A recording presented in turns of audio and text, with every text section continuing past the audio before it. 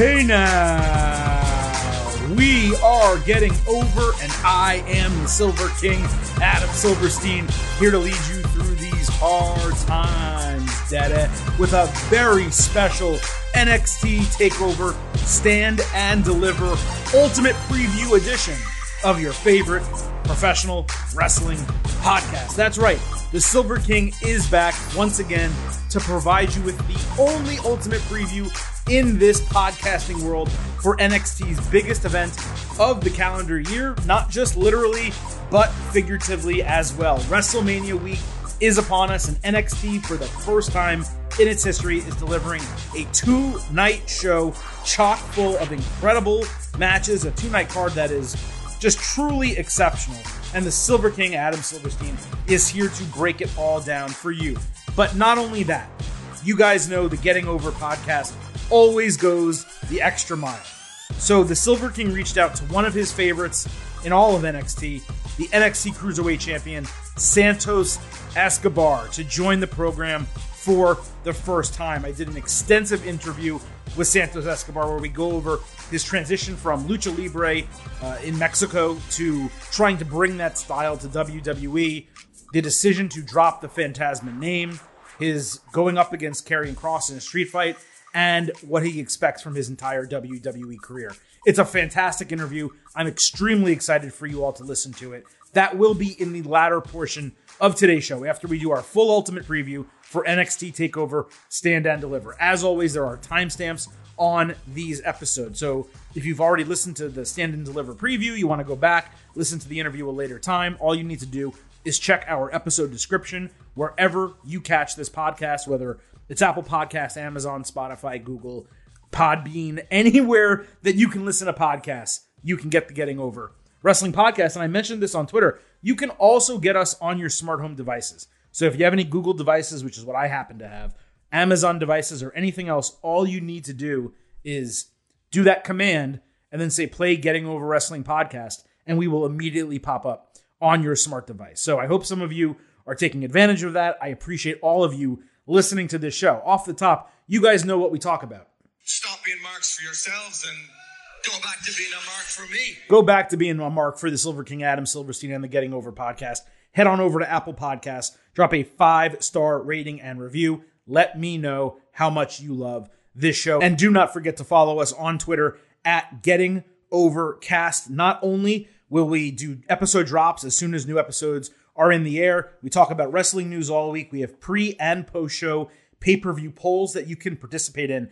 And for a very select few of you who just so happen to be online Friday night, the Getting Over podcast on Twitter, once again, at Getting Overcast, now has access to Twitter Spaces. What that means is we can now start doing live audio pre-shows for major events. We tested one out for SmackDown, had about 25 people listening without much notice. I appreciated it. I thought it was a lot of fun, got a lot of great feedback. So if you follow us on at Getting Overcast, you will know whenever we do one of those live shows, and I will try to promote them when we are able to plan them on this podcast, and certainly talk ahead of time about them on Twitter. So we have a massive week of shows coming up, as I've talked about. Today, again, the NXT TakeOver Stand and Deliver Ultimate Preview. On Monday, we will have a special WrestleMania interview episode where the Silver King sits down one-on-one with the great one.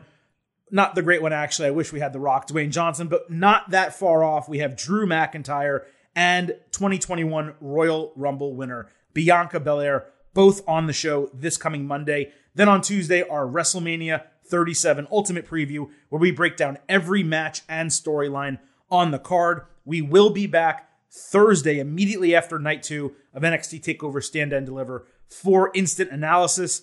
Friday after SmackDown, we will do a very quick, about 30-minute show, a WrestleMania 37 go-home show from your favorite podcast. And then Sunday after night 2 of WrestleMania, we will have instant analysis of WrestleMania 37. So we have an absolutely jam-packed week. We will probably try to fit a couple live pre-show audios on Twitter Spaces when the opportunity presents itself. But the truth is, the Silver King on Monday is driving to Augusta, Georgia. I am on site for the 2021 Masters for work.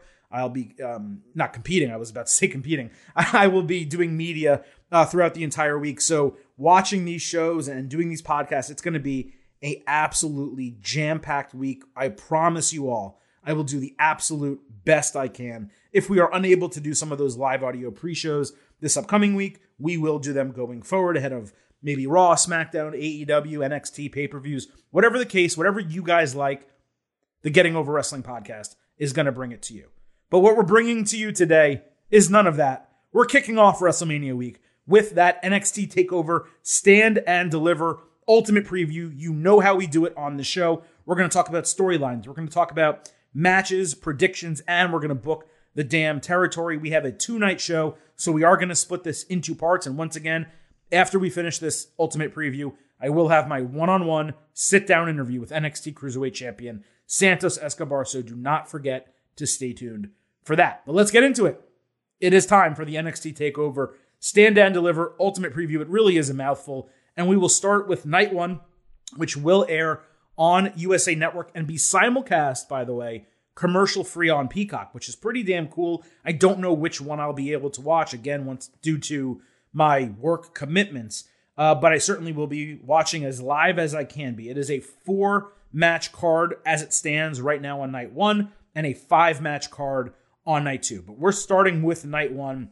And let's talk about this gauntlet match where the winner will become the number 1 contender for Johnny Gargano's North American Championship. We have a 6-man gauntlet match, and they will enter the match in this order. Leon Ruff and Isaiah Swerve Scott will be the first 2, followed by Bronson Reed, Cameron Grimes, Dexter Lumis, and L.A. Knight. And you guys all know what I think about L.A. Knight. I did find it interesting, of course, that Knight was able to win that battle royal.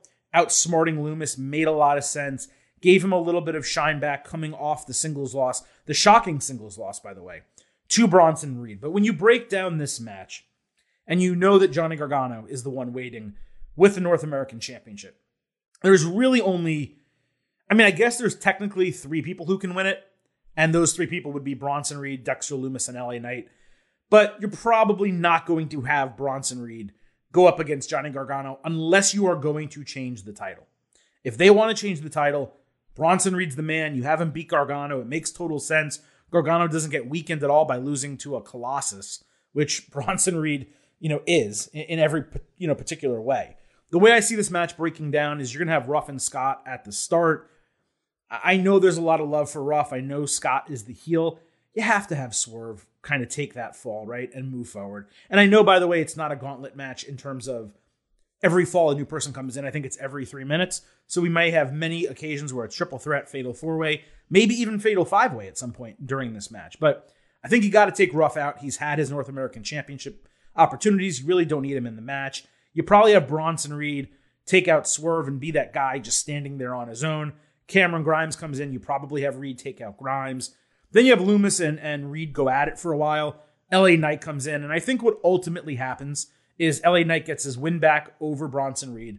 And Dexter Lumis beats L.A. Knight, becomes that number 1 contender, and fights Johnny Gargano for the North American Championship on Night 2. They've just been building up the Dexter Lumis angle for such a long time at this point that I don't know how you go in any other direction. You could make an argument that they pull a trigger with any of the other guys, Bronson Reed, L.A. Knight, whoever it might be.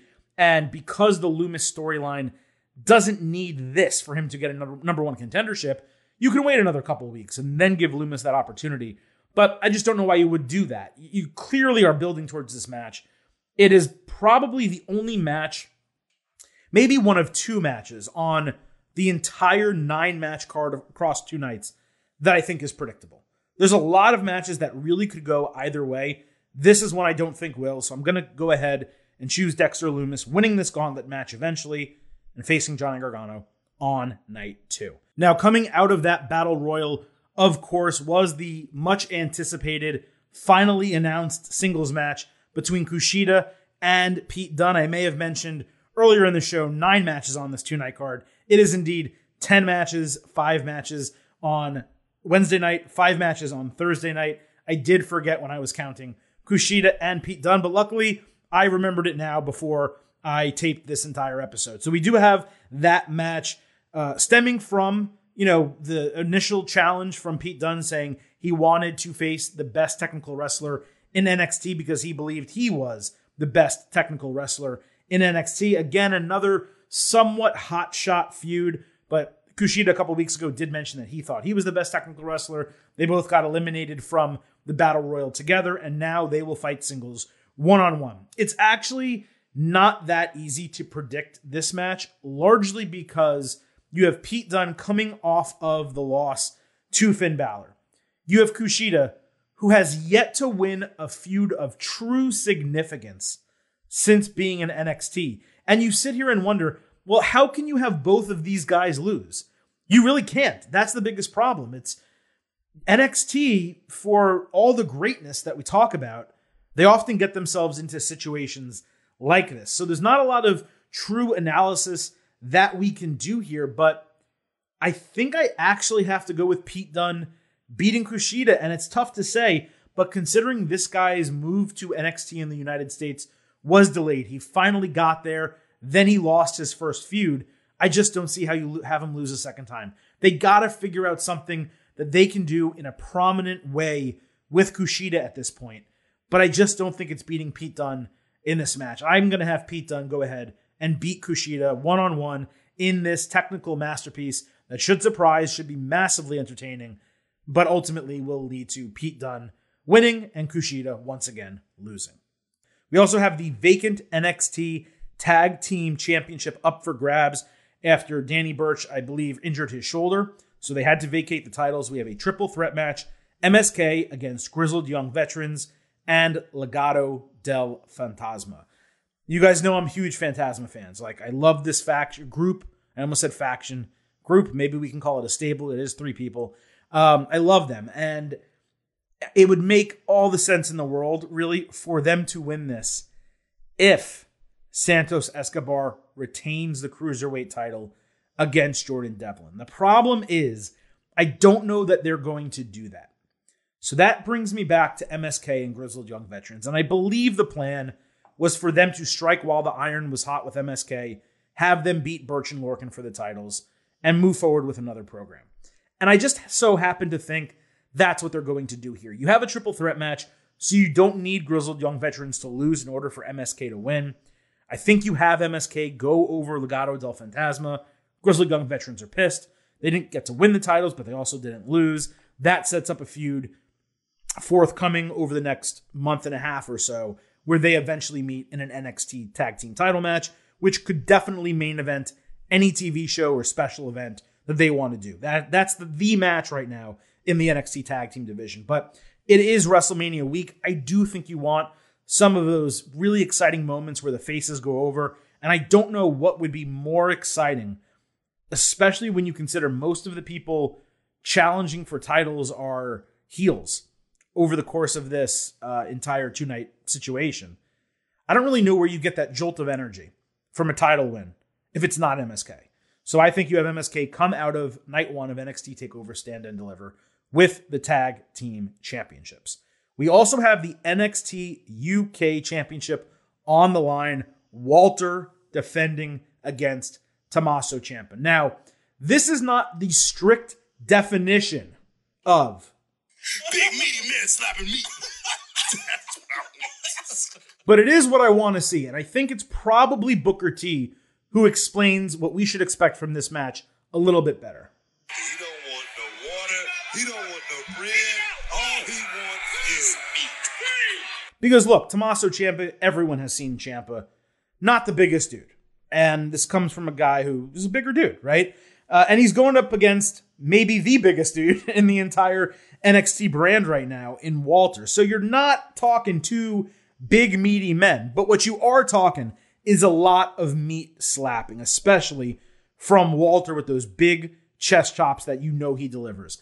You know, this match is really interesting because going into it, I don't think there's any individual who actually believes that Ciampa is going to win the NXT UK title.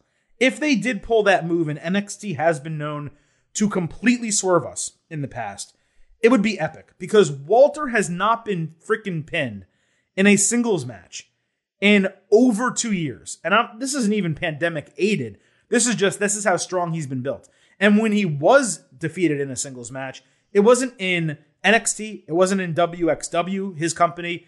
I don't even think it was in Progress. It was just in some brand where he had the title and he had to drop it. So Walter doesn't lose singles matches.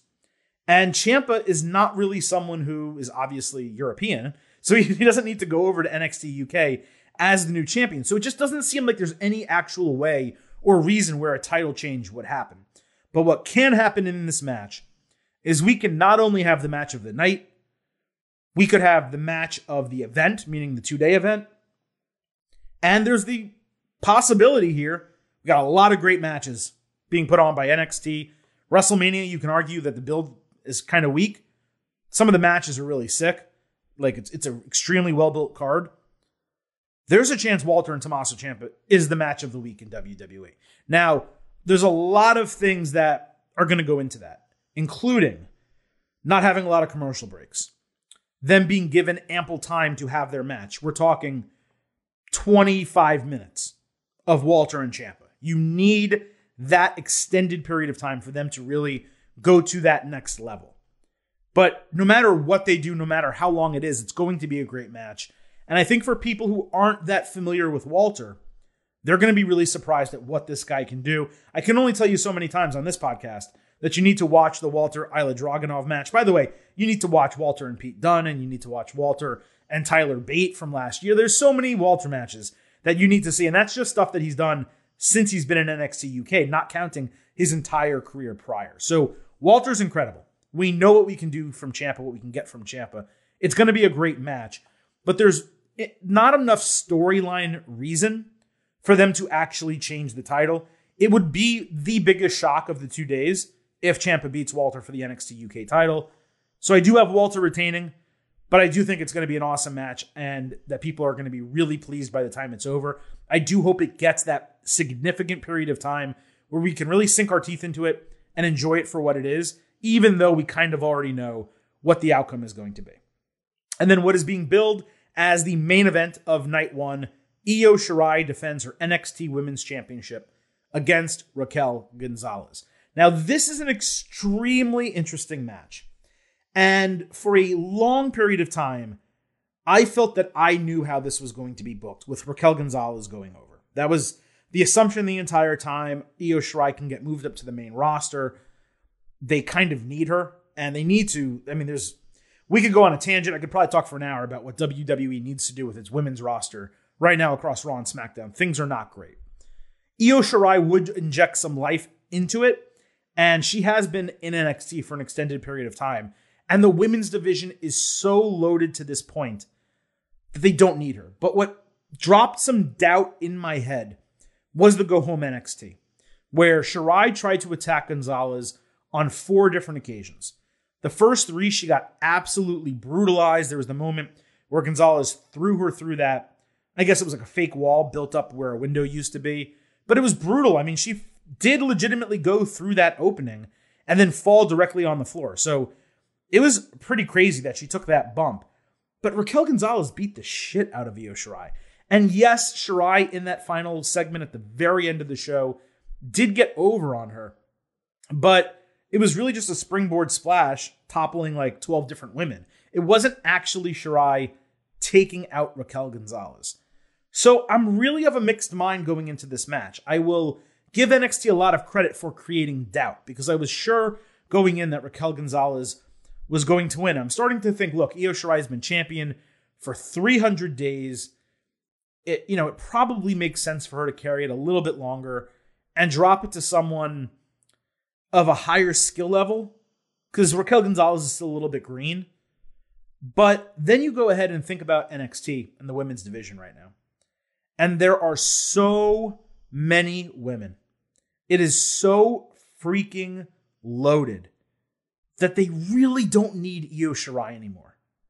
It really is the opportunity for Shirai to bump up to the main roster and for NXT to put the title on a heel that will have plenty of face challengers. So ultimately, I'm going to go with my gut, even though I think there is total potential for them to keep the title on Shirai. I just don't think you can keep having her retain past 10 months and then say you have the deepest women's division on the planet, something's got to give. And I believe what will give is Io Shirai giving up the NXT Women's Championship and Raquel Gonzalez taking the titles. So just to recap on night one, Dexter Lumis winning the gauntlet, MSK winning the NXT Tag Team titles, Walter retaining the NXT UK Championship, and Raquel Gonzalez becoming the brand new NXT Women's Champion. Now, we have a whole night two of this NXT TakeOver Stand and Deliver card to get to, as well as my sit-down one-on-one interview with NXT Cruiserweight Champion Santos Escobar.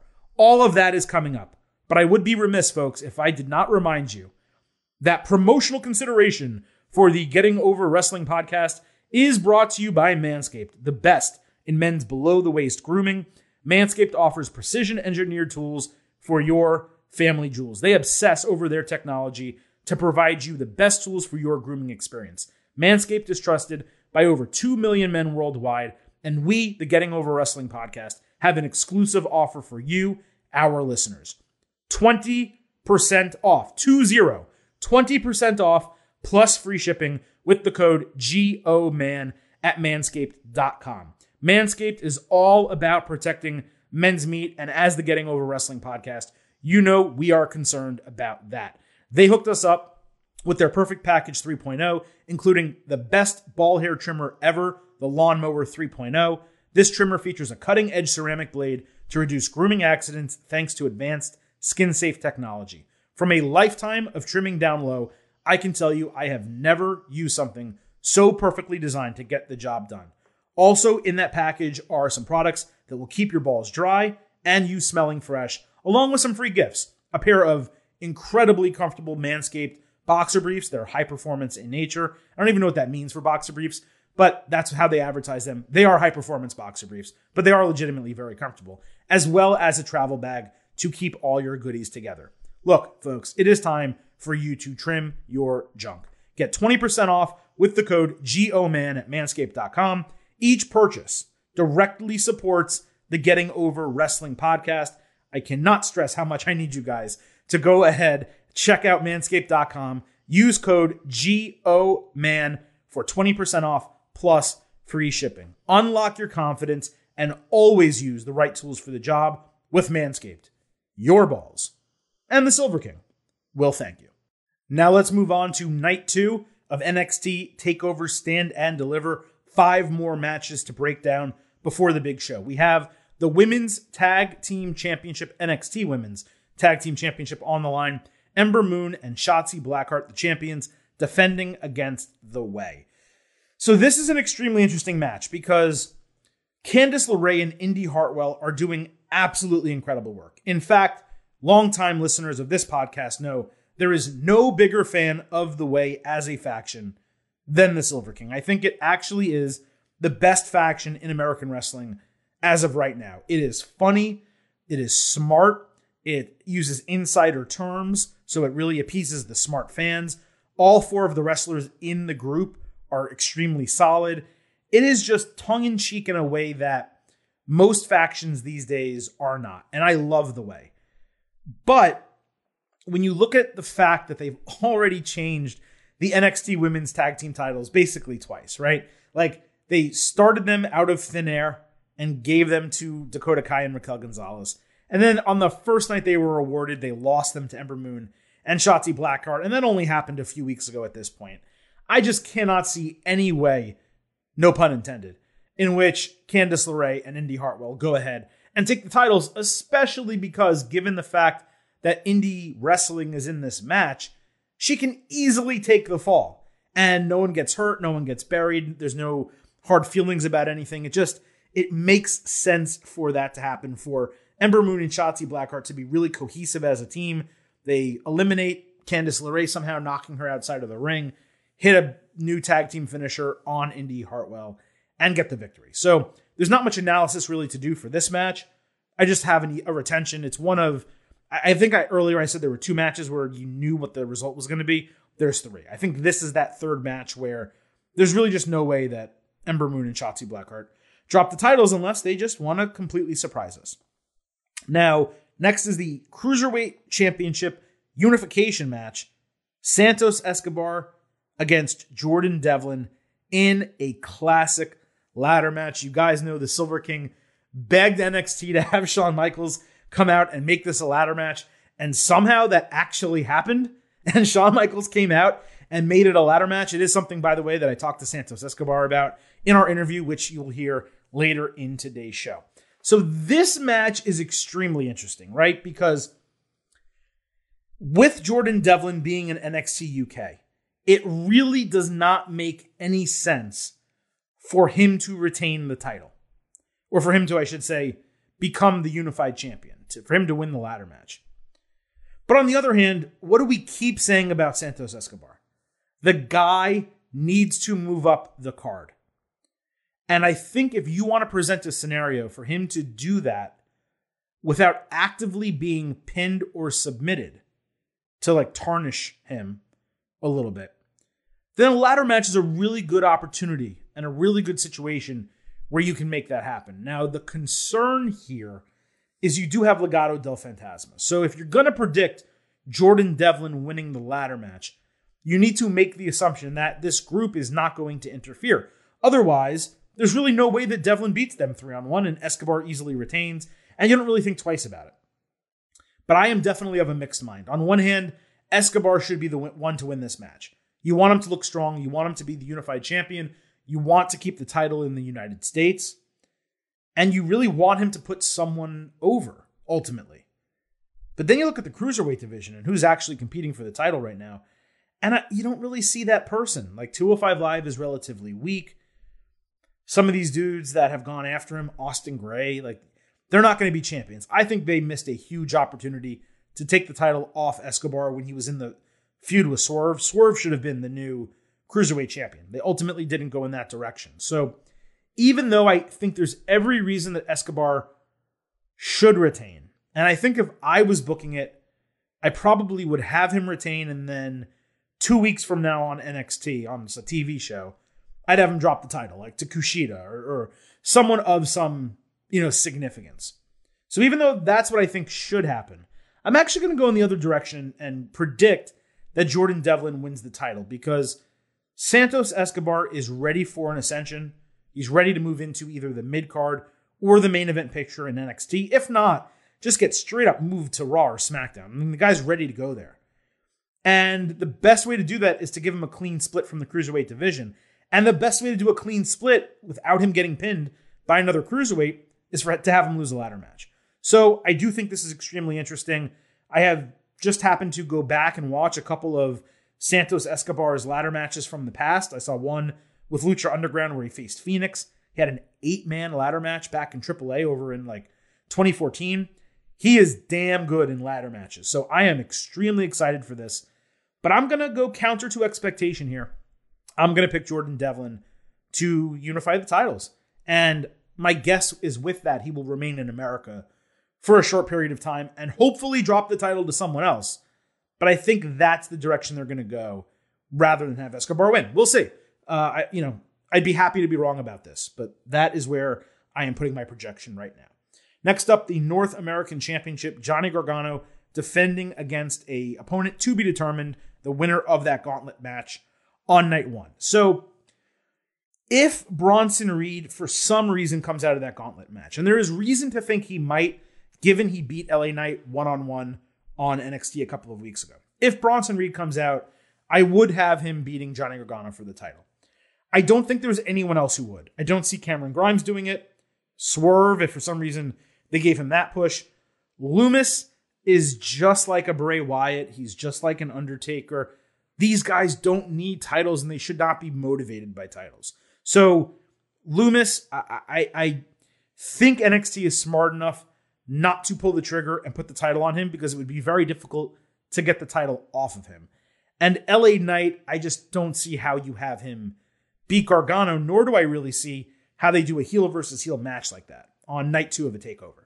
So I think if you want to get your best possible match, you probably do go with Bronson Reed. If you're talking about if you want to go from a work rate standpoint, you're picking Swerve. If number 2 may be Cameron Grimes, Bronson Reed is 3rd. So again, this is the prediction. It's tough to know without who he's defending against. But if it's Bronson Reed, Johnny Gargano loses the title. If it's Dexter Lumis, maybe you get an Austin Theory interference. Maybe something else happens. Johnny Gargano retains the title. Once again, I love the way everything from NXT this past Wednesday with Gargano and Austin Theory was hysterical. The finger poke of doom, all of that. Absolutely loved it. But I do think Gargano retains against anyone else except Bronson Reed. So we have 2 matches left. And it's been promoted that Finn Balor and Karrion Kross for the NXT Championship will be the main event. But I just don't see a scenario in which Adam Cole versus Kyle O'Reilly is not the final match of the show in an unsanctioned match. Because the way they're promoting it is that Balor and Kross is the main event, but Cole and O'Reilly is the co-main event, which would normally mean it's the penultimate match.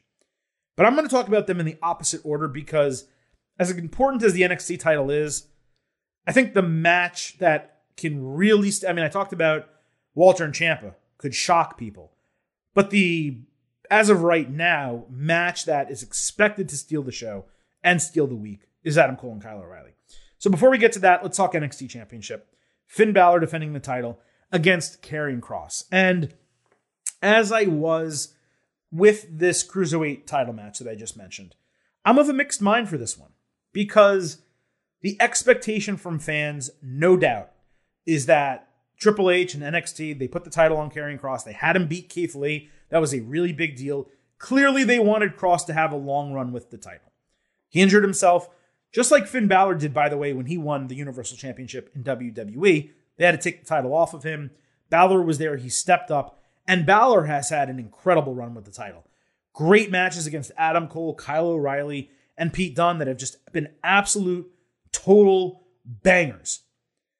But then you get into this, and I gotta say, if I was booking the damn territory, I would actually have Finn Balor retain the title. Because I don't really think you need to push Karrion Kross into the NXT title. The truth is that Karrion Kross and Scarlett could be moved to Raw tomorrow and be a far better fit on Raw than they currently are on NXT.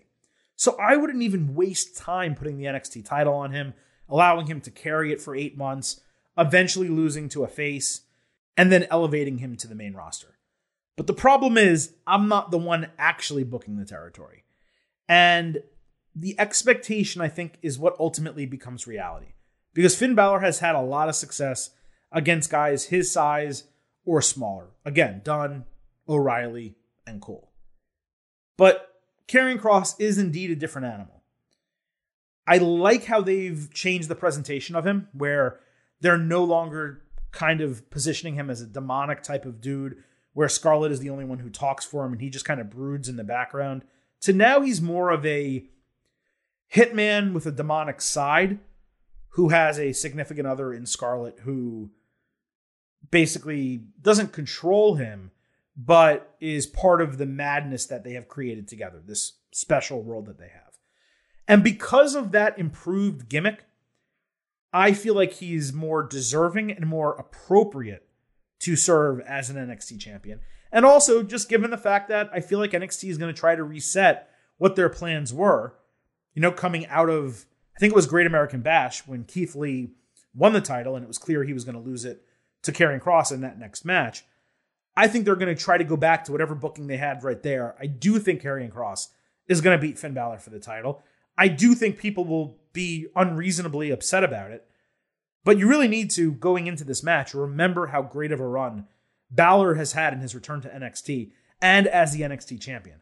Personally, if he would be okay with it, I would love to see Finn Balor move back to the main roster. Raw could totally use an injection of the personality and gimmick that he currently has. He would also do fantastic on SmackDown, though he's not as needed there. They need a main event level superstar who's not The Fiend and who's not Randy Orton, not Drew McIntyre, and not Bobby Lashley on Raw. And right now, the only person that fits that bill is Keith Lee, and he's not available.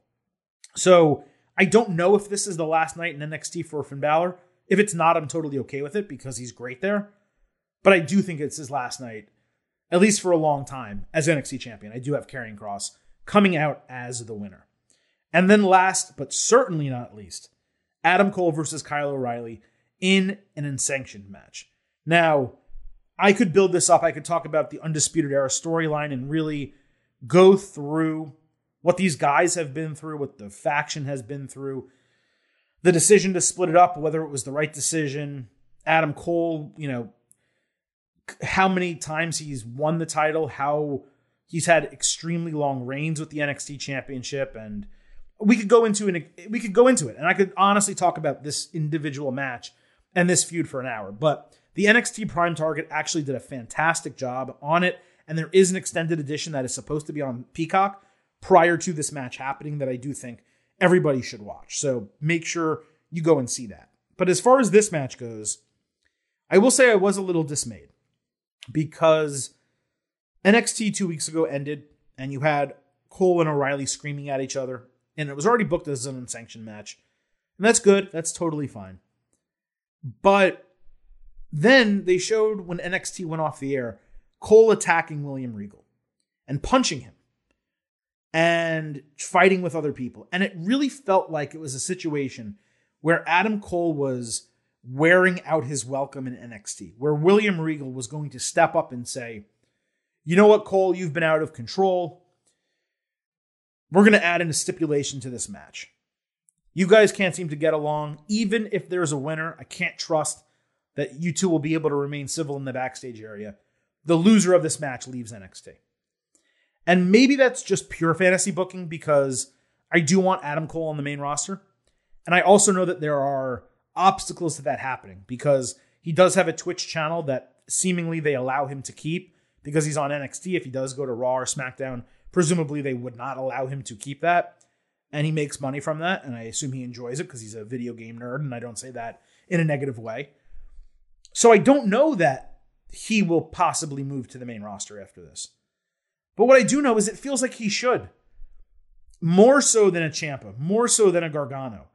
Adam Cole needs to be on the main roster. And again, I know what people will say. They'll waste him. He's too small. They'll never let him get over and all this type of stuff.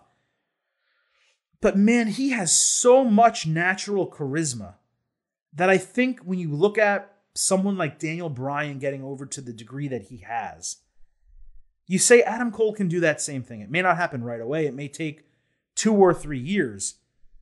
But Adam Cole has a lot of the stuff that Shawn Michaels did. I know that comparison's made, numerous times over.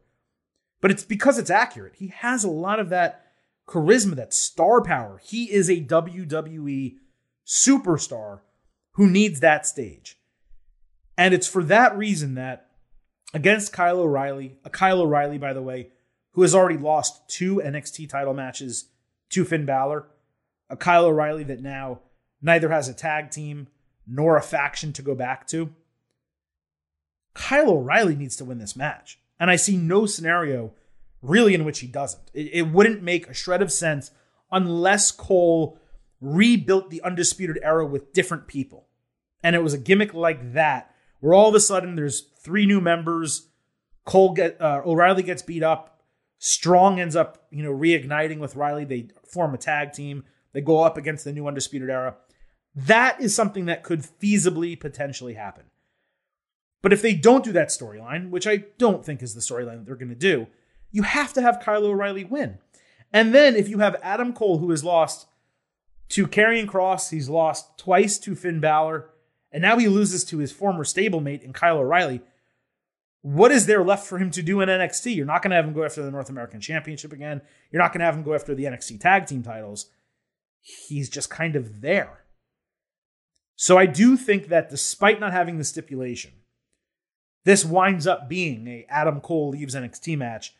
I think this is his final match on the brand. And I do think Kyle O'Reilly ultimately leaves NXT TakeOver Stand and Deliver by getting over on Adam Cole. But I am excited for this match. This has the opportunity to be the match of the 2-day event and possibly the match of the weekend. 2 of the best wrestlers in North America right in this match. And I am extremely excited for it. So that is our preview of NXT TakeOver Stand and Deliver. And ultimately, it only really looks like I'm projecting 3 new champions. The tag team, which is an obvious one because it's a vacant title right now. The Women's Championship and the main NXT Championship. Of course, the Cruiserweight title, it's a unification, so someone's going to lose the title, but someone already has the championship. But it does seem like it's just going to be an incredible two-night event. Again, Wednesday, April 7th, night 1 on USA Network and airing commercial-free on Peacock. Night 2 airing on Peacock exclusively that Thursday, April 8th.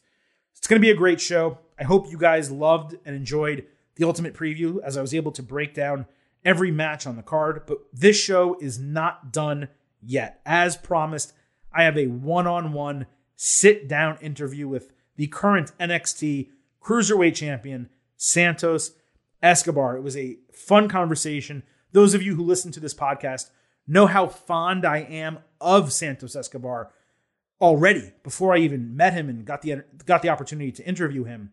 Coming out of this interview, I will have some comments on the back end before we get out of here. I do want to share some thoughts I had on Santos once we finish speaking. But for now, let's not waste any more time. Let's get right to it. My one-on-one interview with the NXT Cruiserweight Champion, Santos Escobar. Enjoy.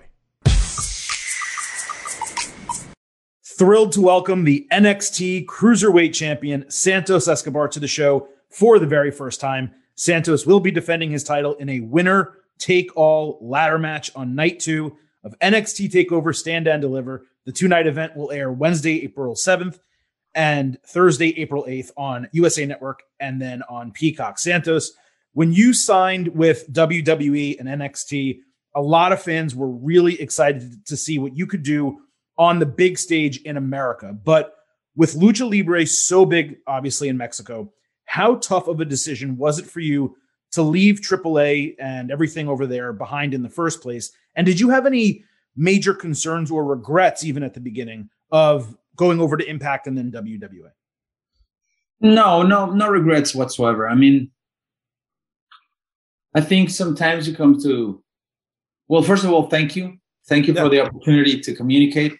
Oh, of course. And like I said, you find yourself in the situation where you have to make a decision. Stay, go, left, right, up, down. And all those decisions are life-altering decisions. Mm-hmm. And there's a lot of things you have to consider. In my case, and this is important that not many people know it, I've always wanted to be in WWE. And I did my first and only tryout 11 years ago. Oh. For whatever reason, it didn't happen then. Then I had an opportunity to come 5 years ago or so, and it didn't happen again either. So I just came to a point in my career where I said, I'm just gonna try again and be a free agent and see what happens. And that's when I left AAA / Impact / Lucha Underground. I just left, and I was free agent for about 45 minutes because I had the opportunity again, and I took it. I took it because not because of the money, not because of the glam or the position, but because I wanted to do it. I know I belong here. I knew it in my head. I knew it in my heart. And I just knew that if I had the opportunity, I would be able to prove to all the people that said that I wouldn't do it, and to prove to myself that I was able to be a WWE superstar and a champion. And that's exactly what I am right now. Very quickly, too. Didn't take you very long to get that. So obviously, when you made that move, you did not have in your head that there would be a pandemic. And my assumption is you thought, hey, I'm going to go to America. I'll move to Florida. I'll work in NXT and WWE, hopefully go to Raw or SmackDown eventually down the line. But I'll still be able to come home here and there. But this past year, obviously, that has not been possible. Has that made it any more difficult for you? Or have you just been able to really sink your teeth into what you're doing in WWE? Well, like I said before, decisions. When I came here, I realized that if I was going to make it big, I had to live it all. Right. So USA is my home. I live here. So when I came here, I just moved with everything. My wife, my kids, my dog, everything. And I left it all behind because I wanted to put all in. You should know that the first thing that happened even before I did my first roll, I injured my knee. I was going to ask you about that. Yeah, go ahead. I had to go through surgery, 6 months or so for the rehab, and working hard every day, morning, 7 a.m. till 1, 2 p.m. every single day. That was good for me because it reminded me of one thing: you got to stay hungry. Mm-hmm. And being in Mexico, I was a superstar, a big superstar, and I wasn't that hungry, I must admit. But when I got here and I injured myself, bro, that's you have to go back to the line, like really back to the line. And just being there and being around the amazing athletes and trainers and all the people at the performance center, it just got me going and just reminded me how hungry you have to be to make it in this business. And maybe it does sound like I made it really fast, but in reality, just going through that injury, it destroyed me and remade me. And when I was given the opportunity, I was just ready to go. And then, like you said, the COVID happened. And I don't think anybody was hoping or waiting for that to happen. Right. It was terrible. I was just ready to start. I just had 4 matches. And I had my first match on NXT. It was just a dark match. Mm-hmm. And I think that was the last week that after that it was closed. And so I just had to reevaluate everything. But after a few weeks, I just assessed my situation, my circumstances, and I realized that I was actually a fortunate person to be working under WWE umbrella because I was getting paid every week. I'm here with my family, so everyone's safe. And of course, it was just about waiting for things to evolve and then have an outcome. I think we finally got it. We're getting there. Mm-hmm. And what better time than Mania week, right? Absolutely. When you came in and got injured, I was going to ask you about that. So I'm glad you already covered it, which was great. But when you came in and got injured, was there a plan for you to debut on TV soon after? Or was it a situation where you were going to come in, work in the performance center, train for a bit, and then they were going to figure it out down the line? I don't know for a fact, mm-hmm. but the way I've seen other people come, I think me being a big superstar in Mexico, fresh, mm-hmm. I think they were going to use me. But of course, the injury happened. Right. And I think that was kind of like a bummer for everyone, mm-hmm. me, but everyone else. I mean, I can't imagine what Hunter thought or or Regal or I don't know, like, right. Oh God, like almost when you buy a car and something's wrong with it. Right. You have to bring it right back. Yeah. You don't, and you can give it back to the dealer. Can't return you. But no, and let me tell you something. And this is my life. What I do, mm-hmm. Sports entertainment. When you see me out there and I cut a promo and I talk about lineage and heritage and blood and tradition, I relate to it. Right. It is my life, and I am a second generation wrestler, and I had to go through, the whole 9 yards, the big Christmases, very small Christmases, a lot of gifts, no gifts, a lot of money, no money, traveling with my dad. I had to go through everything. So I deeply love and respect what we do. Right. So when I got injured, I thought to myself, I'm going to have to go back. I'm going to have to go back to Mexico, get myself fixed, and then seek for another opportunity. And they told me, no, you're staying. We're going to fix you and you're staying. And for that, my friend, I will be forever thankful, because this is, so many people say that this is a cutthroat business, and it is in some aspects, I must say. But every now and then, every once in a while, you find this kind of situation, and it overwhelmed me back then.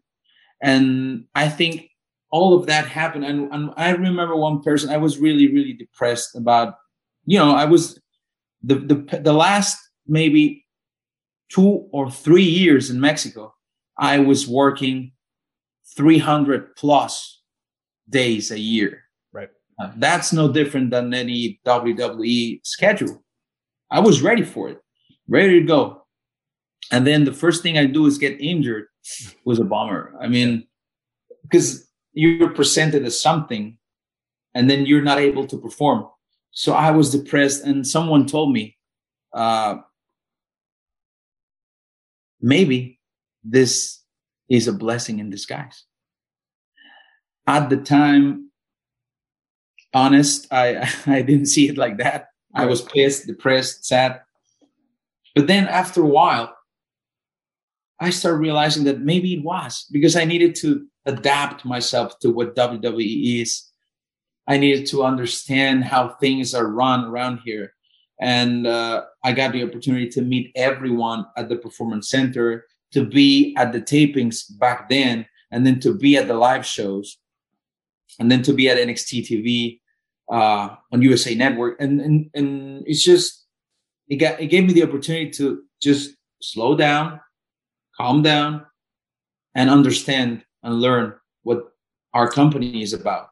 And I think when I was given the opportunity to just, I remember this one meeting we had with Triple H, where he said,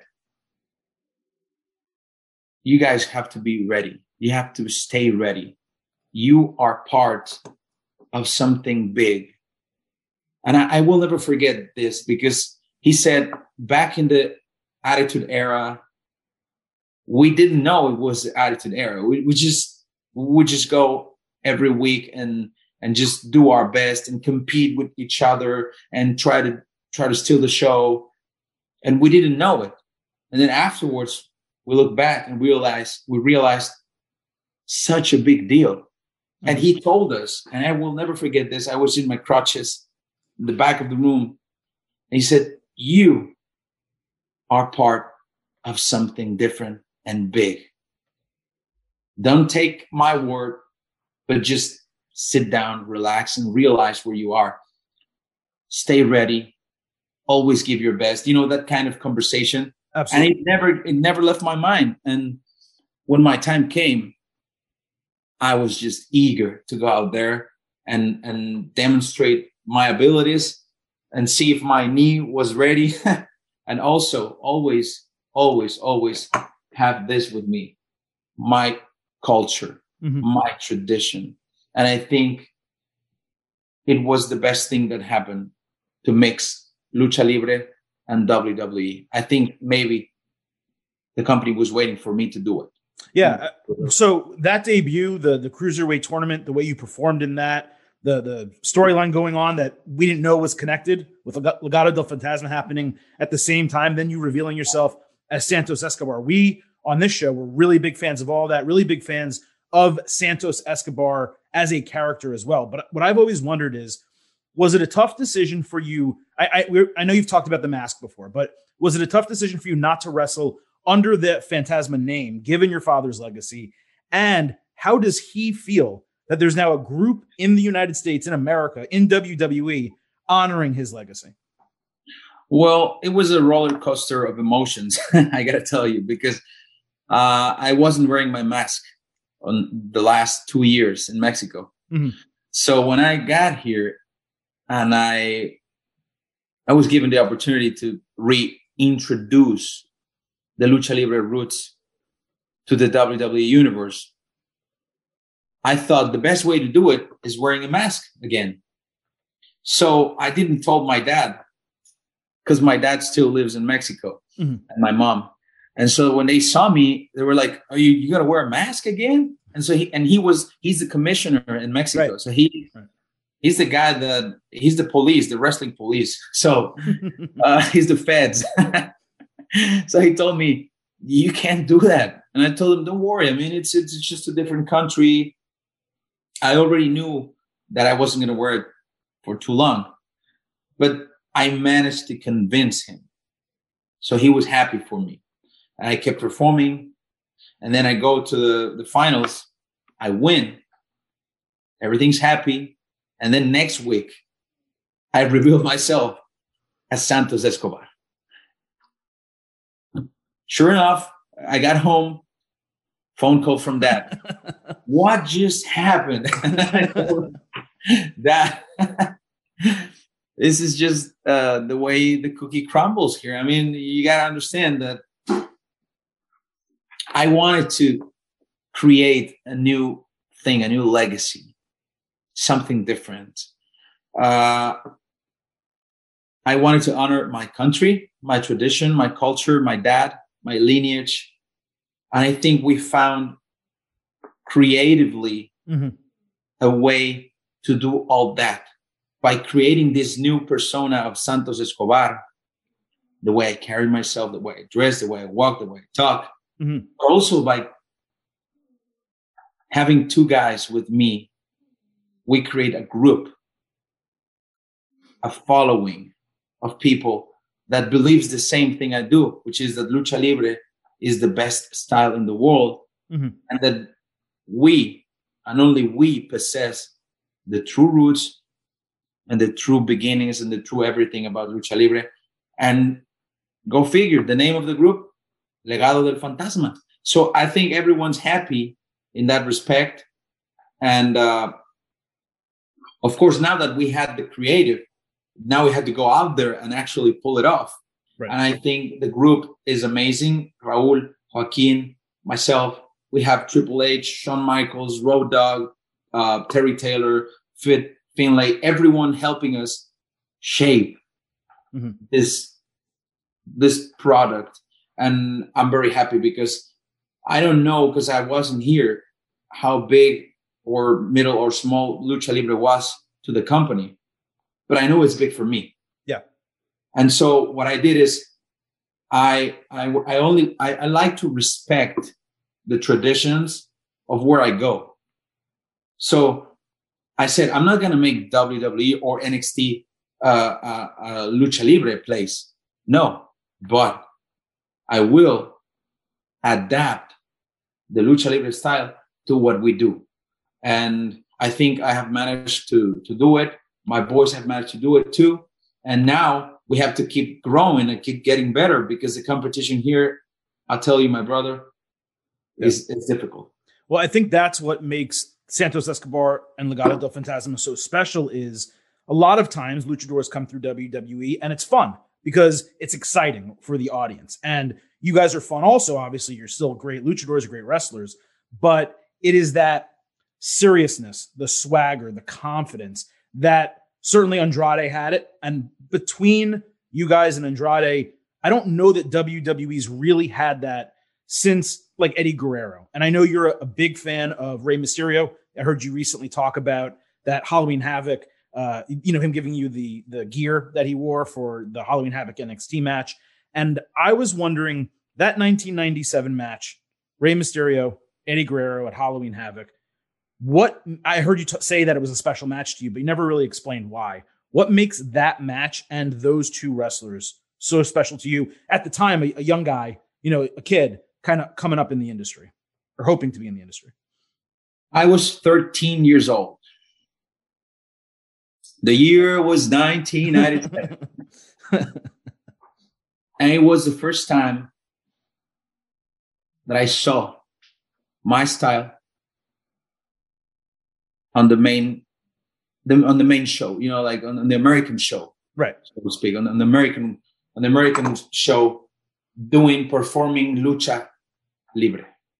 Now, to all of you, it was cruiserweight style, but to me, it was lucha libre, and it was the first time that I realized that it could be done, that it wasn't so different, that these guys weren't so different than the guys I would see at my local arena. They weren't huge.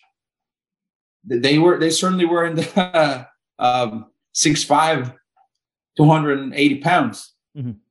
And they had the audience was there with them, and the energy of the match. And just for me to realize that I could be there. I could do it. Now, I didn't know at the time how, what was the route, but just seeing that match inspired me a lot.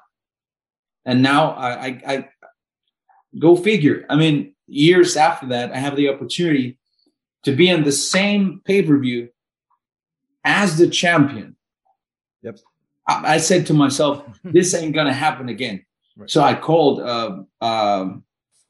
Ray, and Ray, being Ray, because I don't know if you know Ray, he'll give you his shirt.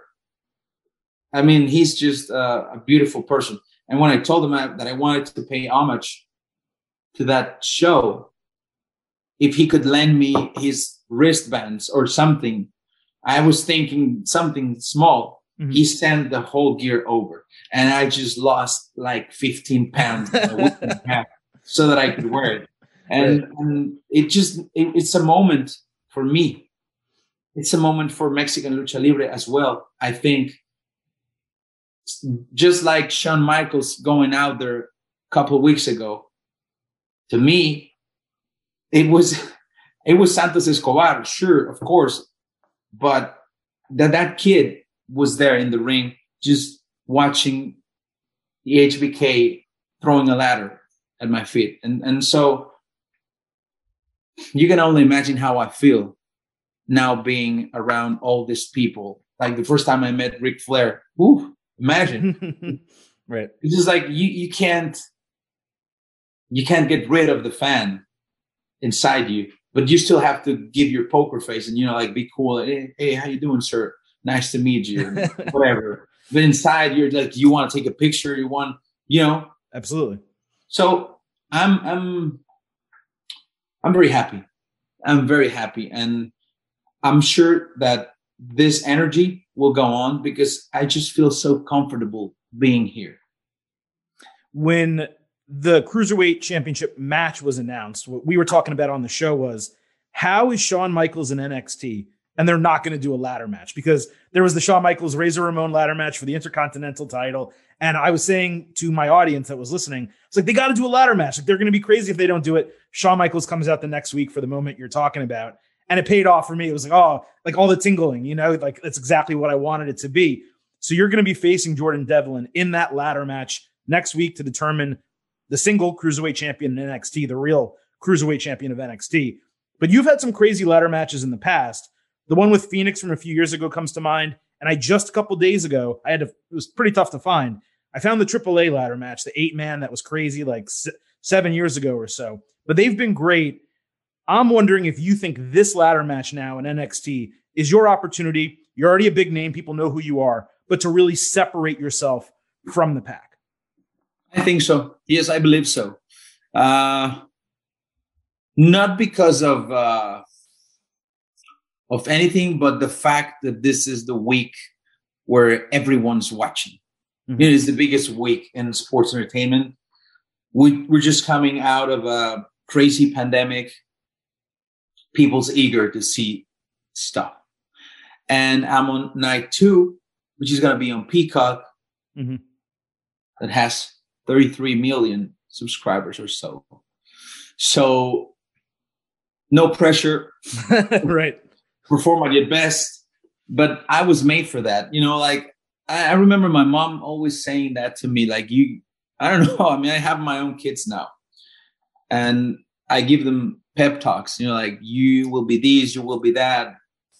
My mom was always telling me, you're going to be the best at this. You're going to be the best at that. You're going to be great at this and great. And you, as a kid, you don't think you're going to be the best at nothing. You're just a kid. You want to play. And then you start believing that if you work hard enough, that if you have what it takes, which is, I think, that's what my mom saw, that I had what it took to get there and to be. Like, I remember this one time I told her I want to go to WWE, and she said, you will go there. Like I said, I didn't know how.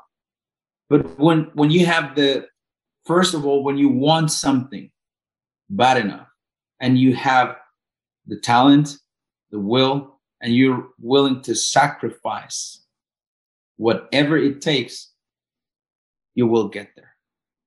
Yep. That's it.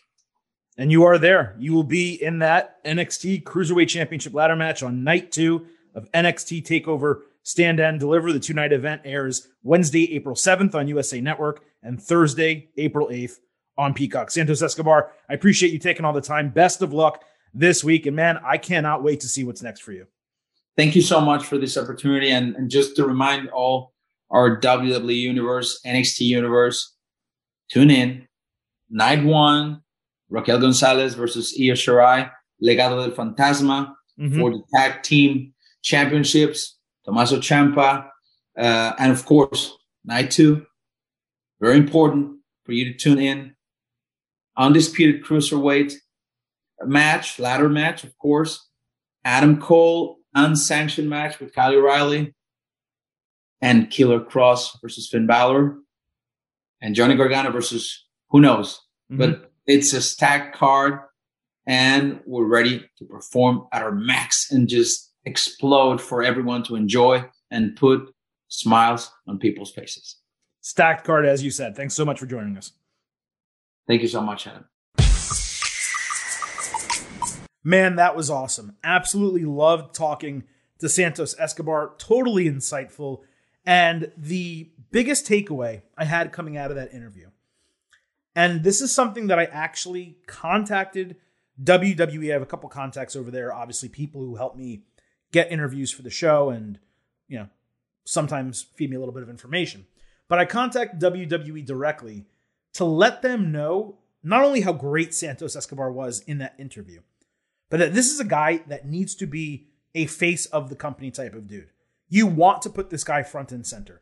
He has that passion and love for WWE that is very similar to Drew McIntyre, where they see the opportunity in front of them and they want to do everything they can, not just to push the company forward, but push themselves forward and, you know, extend their influence and star power and really become big names in this company. And we've talked about the Mexican and Latin stars that have come through WWE.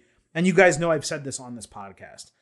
I think that they overpushed Alberto Del Rio, who wasn't that good, wasn't that enticing or entertaining. And he didn't really have what I think WWE needed to be that next big Latin star for the company.